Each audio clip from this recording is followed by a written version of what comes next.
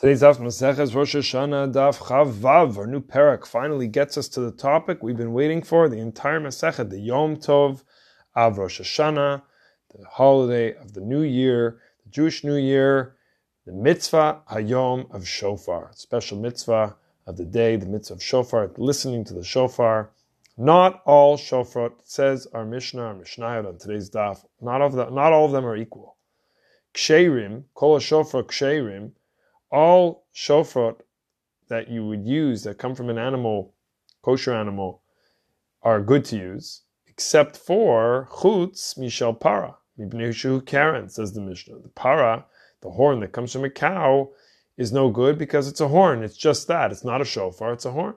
And we see at the end of the Mishnah in the Gemara that Rabbi Yossi disagrees with this statement, proving that a cow's horn is also called a shofar.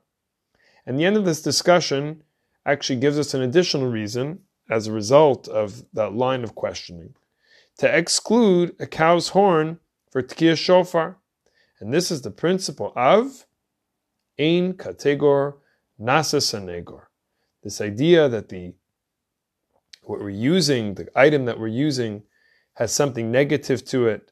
It has the prosecution, accuser. We don't want the accuser to become the prosecutor. And the same conceptual reason why the Kohen Gadol cannot wear gold clothing inside of the Holy of Holies, of the Kodesh Kodashim.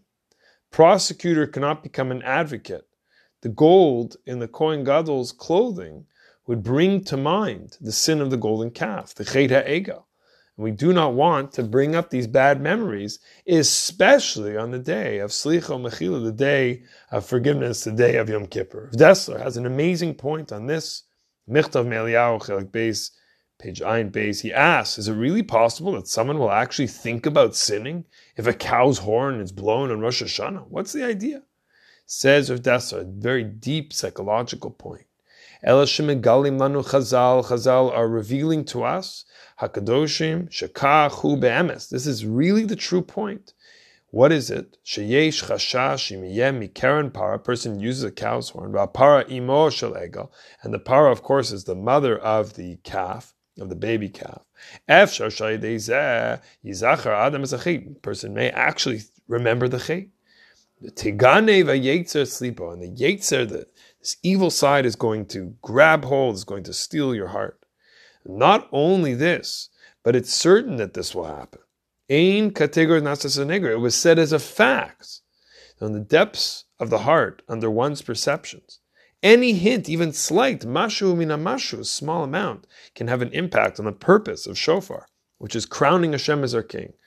We want to make sure that that doesn't happen, that nothing gets in the way of that focus. This principle is found throughout Shas and Halacha. The Shulchan Aruch brings that a Kohen who has killed even unintentionally, says Or Chaim, Siman Kuf Kaf Ches, all of the halachot there of Nesiat Kapayim, the Kohanim give a blessing to the nation. So it says over there that a Kohen who has killed even unintentionally, this is the Machaber of Yosef Karo and Shulchan Aruch, may not give a blessing, may not duchen, even if they did teshuvah. And the Ramah says that if they do teshuvah, they repent, we should accept their bracha. We want to welcome Ba'alei Tshuva. The Mishnah Berurah on that comment of the Shulchan Aruch, not allowing even a Kohen who has done Tshuva, writes that the rationale being Ein Kategor Nases Negor. We don't want somebody who's supposed to be spreading love and giving a blessing of love and peace to the nation. That person has those hands that they're using to bless the nation are hands that also took a life. So, contradiction of terms. Ein Kategor Nases Negor. Ravad Yosef and Shalat Tshuvot Chaved Dat Chelakei, Tshuva number 16, was asked about a Kohen who caused a death while driving. And he backs up this point, the Shulchan Aruch, which is more stringent for a Kohen who's a Sfardi.